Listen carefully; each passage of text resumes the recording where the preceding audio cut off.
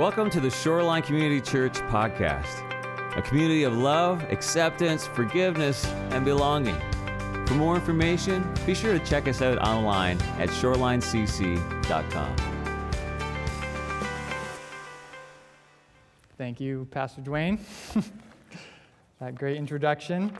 I consider it a great honor to be able to speak to you this morning, to a community that, I've been a part of since I was in the womb, and that I really have a deep affection and love for. So as Pastor Dwayne mentioned, we're in a series. So this is the third week of our series where we're going through the letters of 1st and 2nd Peter, and this will be our last week looking at 1st Peter. These are great letters that were sent to the first generation of Christians by the Apostle Peter, and that still speaks so powerfully to us today. And so the series is entitled the Backpacker's Handbook, and I feel like I should start off with a confession that I am not much of a backpacker or a hiker, that I probably would never suggest to my friends, hey, let's go backpacking, let's go on a hike. But I do get dragged along every so often on one. And I will say that I always enjoy the view once I'm there, that it's always breathtaking once we get to that lake, to that lookout point. It makes it all worth it in the end, I suppose. But I think no one would go on those trips, go hiking or backpacking, if it weren't for that payoff, that destination that they have in mind. To go through all of the trouble of getting the right forest pass, of taking a long drive to a trailhead, of training your body to go long distances, to go uphill, to carry the extra weight, to pack the right bag, to forego all of the modern conveniences of a toilet, of a bed, of our modern technology. And so I think that makes this metaphor very apt for the spiritual life and the spiritual journey. And it is a large part of what Peter is communicating through these letters, as we've heard about in previous weeks, where he calls his readers sojourners and exiles, that they're foreigners, really on pilgrimage through this present age. And he constantly reminds them of the destination that they are preparing for. And the destination, actually, he uses language or vocabulary that might seem kind of surprising to us, not how we typically talk about it. I've listed just 7 references that are scattered throughout this epistle of what Peter lays before his readers as the hope that they have to look forward to. And he uses the language of revelation, of something to be revealed, of something that's going to be uncovered, specifically of the revelation of Jesus Christ. You can think of, you know the story well of Jesus, how he died for our sins. He went through crucifixion. He was raised from the dead, ascended into heaven. He sits on the throne now, and we're awaiting a time for him to return and to fully establish his kingdom, and really to renew creation, to bring about a new heavens and a new earth where things are set right, to bring about ultimate justice. And so that is the hope that he places before believers, those who take refuge in him, those who believe in him, have their faith in him. They're waiting for a salvation ready to be revealed, for the glory at the revelation of Jesus Christ, for the day of visitation, for when the chief shepherd, who is Jesus, when he appears. This is the hope placed before us. And tied to this idea is also the idea of final judgment, which Peter brings up 3 times in the letter, where he talks about God as the one who judges impartially, who judges justly, who's ready to judge the living and the dead. And final judgment, I think, in our modern usage of it, has a very negative connotations. It's often just associated with the punishment aspect of it. But I think maybe a better way to frame it is final justice, that that people will be held accountable, that those who are innocent and who have lived rightly and are taken advantage of, those who have been wronged, that there is a final accounting for where there is just punishment and just reward. And that is also part of the equation. It's part of why Jesus has offered us forgiveness for our sins, because of the injustice that we bring into this world. And so it's important that we realize Jesus has dealt with it, and he offers salvation, he offers forgiveness as we put our faith in him and take refuge in him, that we can actually look forward to final judgment. So as I mentioned, again, as introductory, we're preparing for this destination, and as part of the journey, as foreigners to the kingdoms of this world, as sojourners and exiles, we also encounter opposition or hostility. There are times when we're going to be butting up against the cultures that we are living in.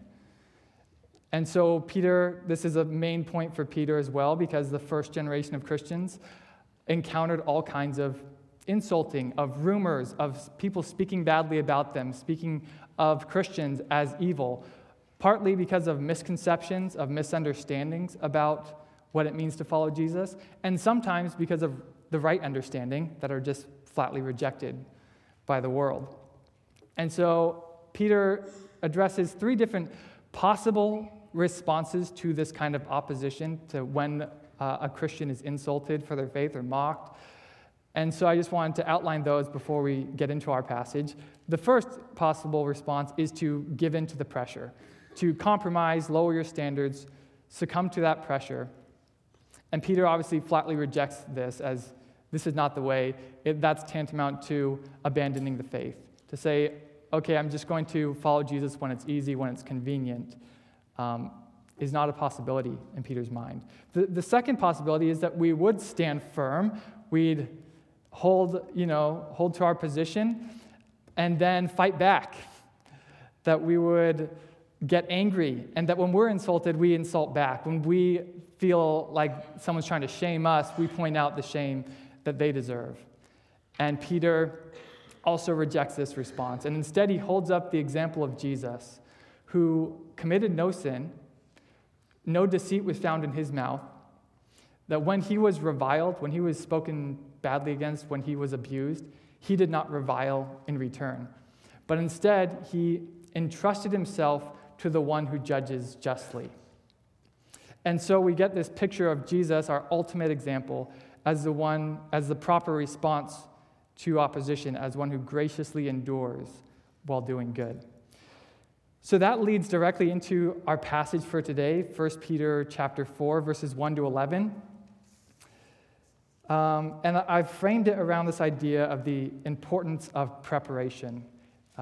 There's so much preparation that needs to take place in the Christian life. It doesn't just happen by accident. And so we'll talk about that. First, I just want to read through the whole passage, and then you'll get a good sense of the whole, and then we'll go back through it more slowly. One final note, though, before I begin reading, is this is probably a more literal translation than you're used to. I've provided a more literal translation because there's just certain things I wanted to point out, and I found that helped me. But I invite you to compare it to a translation that you are used to. I think it'll be helpful, maybe shed some new light on the passage. So let me begin. 1 Peter 4, 1 to 11.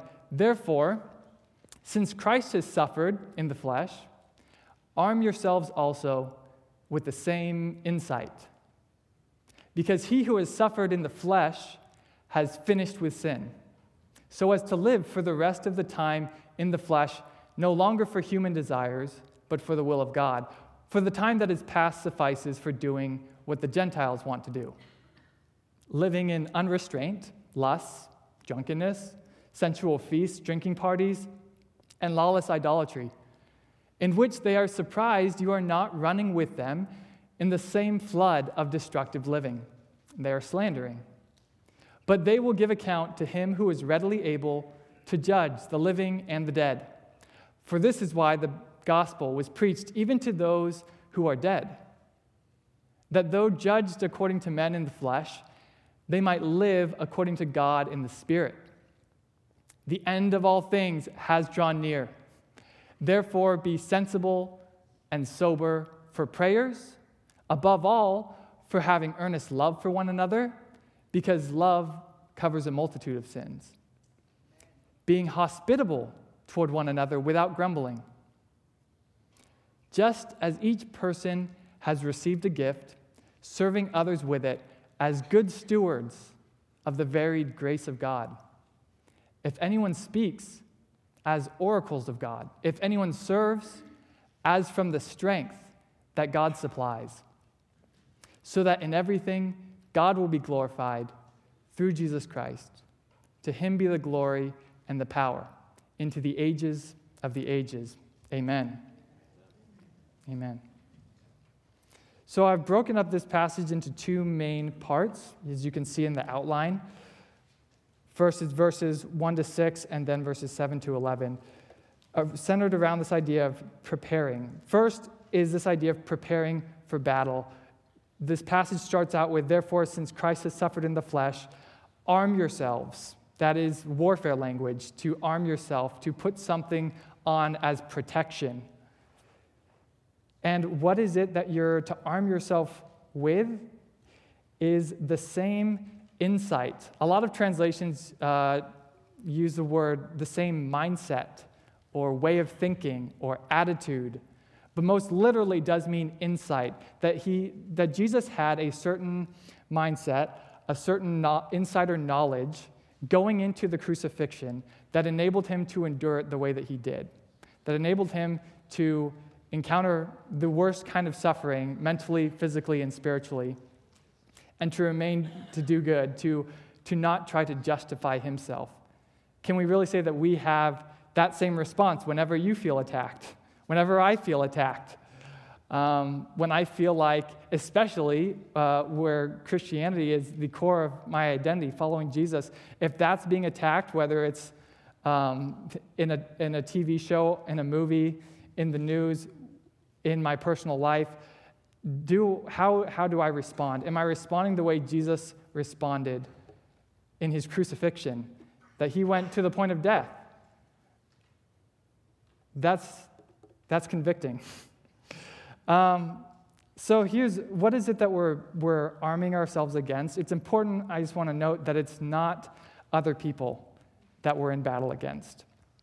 Now, sometimes the New Testament writers talk about spiritual forces as that source of attack, and that's definitely legitimate, but I think in this context, the thing that we're arming ourselves against is more of the pressure that we encounter and the temptation to give in, the temptation to just go along with the crowd.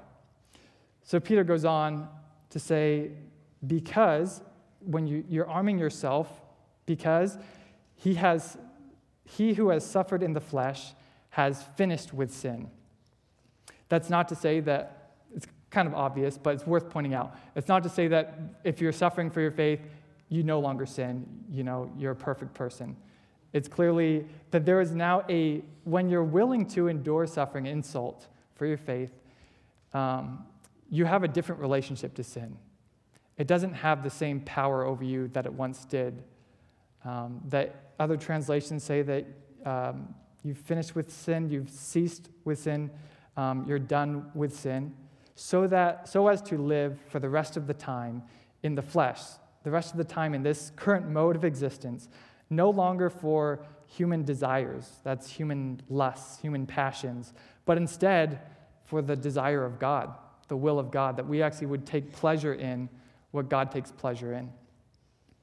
For the time that has passed suffices for doing what the Gentiles, that is the word for the rebellious nations that are not a part of the people of God, want to do.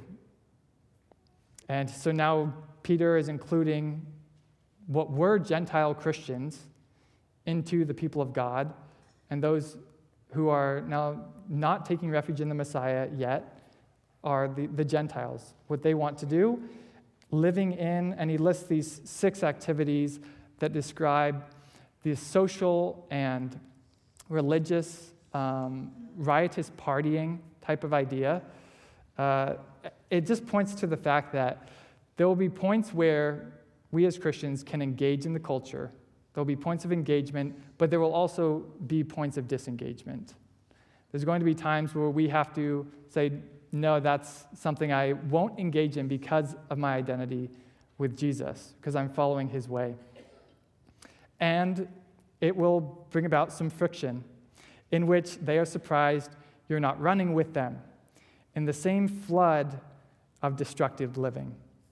And I love that metaphor. It's great. I don't have a ton of time to go dive into it, but that flood of destructive living, it's in reference back to just previous to this passage where Peter is talking about Noah and the ark and the flood that was brought in his day. So maybe I should just let you think about that for a bit and see how, as a little Easter egg, think about how that relates here. What point is Peter bringing up to call these types of activities a flood of destructive living? That he's picturing these activities of unrestrained lust, drunkenness, sensual feasts as the same types of activities that brought about a flood in Noah's day, the same type of evil that grieved God, that he was saddened by, and that ultimately he brought that evil back upon itself to rid it, to purify his good world. So let's see. They are slandering. But they will give account to him who's readily able to judge the living and the dead. Again, that idea of keeping final judgment in mind when we encounter difficulty, opposition, insult, mockery. That we don't have to justify ourselves. We don't have to prove ourselves right all the time. I know just my personality, that's hard for me to do. I want to prove myself right. I want to convince you that you are wrong, I'm right, end of story. And I just got to look at the example of Jesus and go, man, he didn't do it that way, so why should I do it that way? Yeah. For this is why the gospel was preached, even to those who are dead, that though judged according to men in the flesh, they might live. It's kind of awkwardly worded. It's hard to follow his train of thought here, but it is a very intelligent train of thought that Peter has. He's saying that really that the gospel is preached, the good news about Jesus Christ was preached, which guarantees eternal life, right? That is the promise of eternal life in the kingdom. And yet Christians still die. That's kind of weird. I thought they are supposed to have eternal life in Jesus. And here the idea is that, yes, we're in this current mode of existence. We still die. There's still, this is just a fallen state that we're in. And we undergo, according to men in the flesh, death. But that we may also, because of the gospel, because of that good news that was preached, can live according to God by the power of the Spirit in resurrection. And that is the Christian hope. So that's that first half that we've just looked at, and it looks at the Christian life more from a kind of negative and passive way of looking at it. What I mean by that is that we encounter pressure and temptation, and we're supposed to resist. That is a kind of a negative, right? That it's something we are not doing, not giving in, not succumbing to the pressure or the temptation of sinful desires that are within us. But now Peter wants to shift gears and focus on what is it we're actually actively going to do then. If we're not doing that, what are we spending our time on? And here's how he starts it, by saying, the end of all things has drawn near. Which might sound strange if you just jumped straight into that, but you've heard the introduction. You know that the end of all things is the idea of Jesus' return. And the end of all things, it's interesting because we're living now about 2,000 years, right, removed from the writing of the letter, from the time of Jesus on the earth. And you've probably heard some talk of the end times, and probably in a more fantastical way. But from the biblical worldview, the beginning of creation to the return of Christ is all considered this present age, right? And from the biblical worldview, even as far back as Genesis, the first book of the Bible, they always anticipate that the end times, the end of all things, is going to occur at the coming of the anointed king, the Messiah. And so in Peter's mind, hey, the Messiah came. Jesus was here. That means that has started the end. But when you look at the whole scope of human history, the end could last thousands of years, presumably, right? Because human history has been going on for thousands of years. So the end of all things has drawn near means that we've shifted gears somehow in redemptive history. Now that the Messiah has come, the end has drawn near, that we're still awaiting the final end of his return. But in the meantime, how are we supposed to respond? Are we supposed to go pick up our signs now, telling everyone, hey, the end is near? Are we supposed to pull out our timelines and draw up how is this all going to play out? Well, let's see what Peter had to say. Therefore, be sensible and sober. Okay, sensible and sober. Other translations a lot of times say like self-controlled and sober-minded, be of good judgment. It does most literally mean, again, sensible, to be in your right mind, to be sane and sober, sober-minded. And what is the purpose of this? All of the things that follow, all of the activities that Peter talks about that follows, is his answer to what it looks like to be sensible and sober. So this command to be sensible and sober is really the guiding command, that guiding imperative of this section. It's the only one really in the imperative mood, for you grammarians out there. And what follows is participles. For, again, you grammarians. Any grammarians out there? Nope. English majors? Yeah, okay. I don't blame you. It's not the greatest stuff to learn, but it helps in Bible study. So, be sensible and sober. The first thing he lists is for prayers. He pictures the Christian life as people of prayer, that we're partnering with God to bring about his will. Your kingdom come, your will be done. That when you have the end in sight, when you see, when you have your faith in Jesus and know how, and put your faith in him as king and in his kingdom, you want to partner with him in bringing that about for prayers. And then he goes on, above all, be sensible and sober for having earnest love for one another. Presumably, even more important probably than prayer. Prayer is super important, but above all, having earnest love. That word earnest, a love of deep conviction, of deep commitment.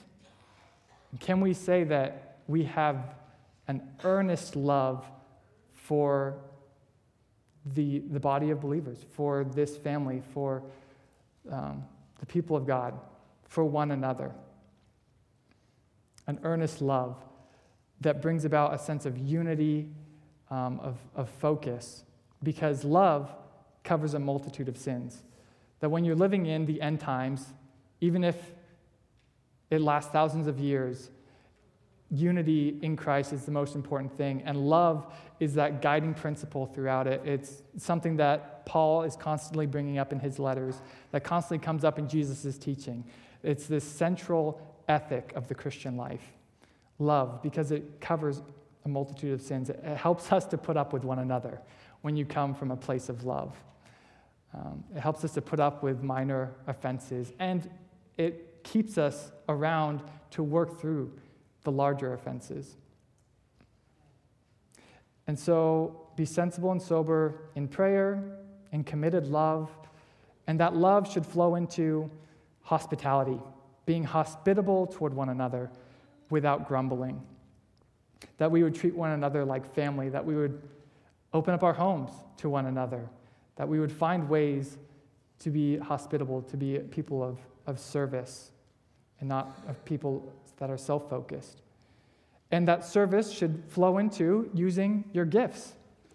Just as each person has received a gift, serving others with it, as good stewards of the varied grace of God.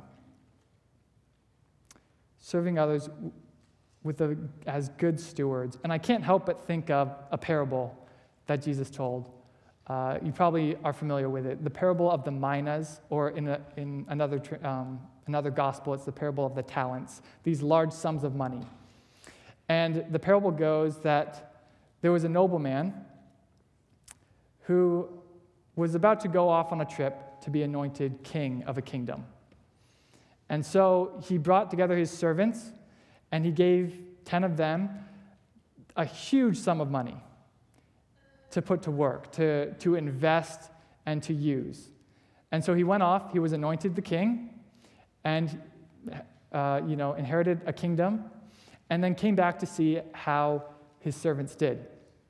And one came forward and said, "Hey, your 1 mina, I've turned it into 10. He said, "Well done. Come rule 10 cities. You've been faithful with this. You can be faithful with more." And another one came forward and said, "Hey, your 1 mina, I've turned it into 5. I've put it to use." And he said, "Great. Here's 5 cities that you can rule." And then one came who said, "Yeah, I decided I'm going to bury it. I'm going to put it in a handkerchief, and here it is back to you." And the nobleman, now king, was furious. He's like, "That is not why I gave you the mina. That's not what you were supposed to do with it. You're supposed to put it to use." And this is perfectly in line with what Peter's talking about here of preparing for the end, preparing for the return of Jesus. When the chief shepherd appears, he's going to be ready to grant reward. That doesn't mean earning our salvation. That is perfectly by grace. He invites us by faith to come in, receive forgiveness. But there is a final judgment, a final reward for the service. There are gifts that each and every one of us have, and we're supposed to be putting them to use, finding ways, avenues to bless others with that as we prepare for that destination. And so Peter he gives these 2 categories of these gifts. So the first is, if anyone speaks, do so as if you're speaking a word from God. When operating in the gifting of whether it is preaching, which is probably the smallest minority of people in this congregation are going to be preaching, or teaching, but it includes things of encouraging, even prophesying, or leading, that we would only speak what God would have us speak, that we would get our agenda, we would get our word from Him, and that we would treat that ministry with reverence and holy dependence. But then he goes on to say, if anyone serves, do so as from the strength that God supplies, whether it's serving food, caring for the grounds, charitable acts, caregiving, building, cooking, giving, tech and media, all these things, that it would all be done not by our own strength. These things also must be treated with reverence and holy dependence. And I just want to read a quote from a commentator named Edmund Clowney, who puts it very well. He says, Christians may be more tempted to undertake this practical service that we're talking about in their own strength. They may agree that the ministry of the word, well, that needs special grace. But waiting on tables, collecting money, or caring for the sick is just a matter of rolling up one's sleeves and getting the job done. Not so. If God is to be glorified by ministry in His name, it must be ministry performed in His strength.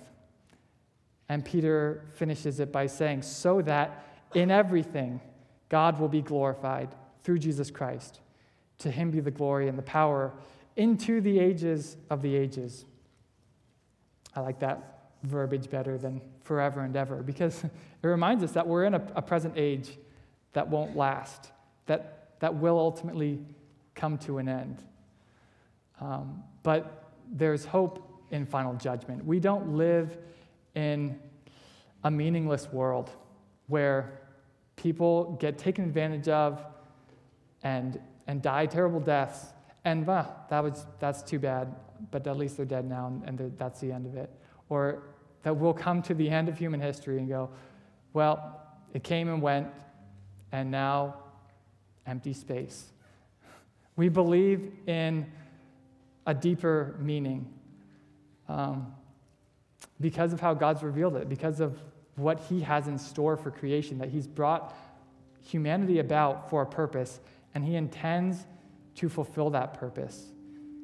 And what a gift it is that we get to be a part of it, that we get to start to implement that future age into our present age, where we're at right now, that we get to bring a taste of that heavenly reign, of that new creation, wherever we go, by partnering with God through our prayers, by having a committed love for one another, which is the true mark of our new humanity, by being hospitable toward one another, by serving one another with our gifts. So I've provided a few reflection questions for you in your handout as we just take some time to respond, to sing another song or two. And so let me just read those for you as we think about what we just heard. How do I respond when I feel attacked for my faith? Or when I think Christians are being attacked in general? Do I give in? Do I get angry? Or do I graciously endure? And how could I better arm myself with Christ's attitude and mindset? So maybe that's something you want to think about. If that one, if you're like, I feel okay there, then move on to that next question. What part of Peter's picture of sensible and sober action do I need to work on?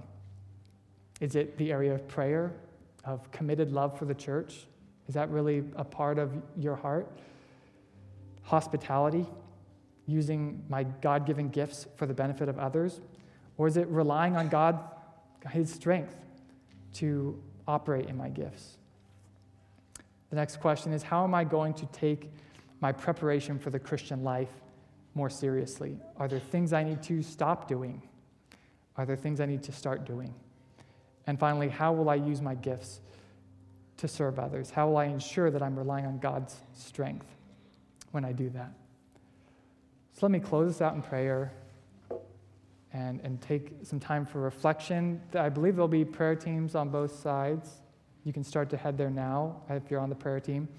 If you came in today with a need and you need prayer, please go to them. If something in this message has resonated with you and you want to recommit, you want to work on one of these areas, why not start with getting some prayer to begin afresh in that? So, Father, we thank you for your word. We thank you for the hope that you've placed before us, that we get to look forward to new creation. We get to look forward to the return of our King to bring about his good, just reign. Not this weird caricature of final judgment that seems unfair, but that, as it says here, that we serve a God who judges impartially and justly. We thank you for that. We take refuge in the Son.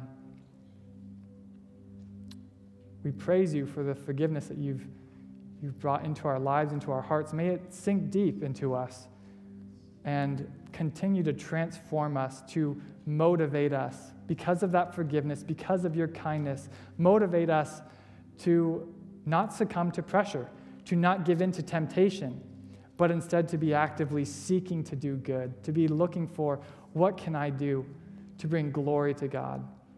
What can I do to partner with God in bringing about his goodness, his righteousness into this fallen and broken age that we live in?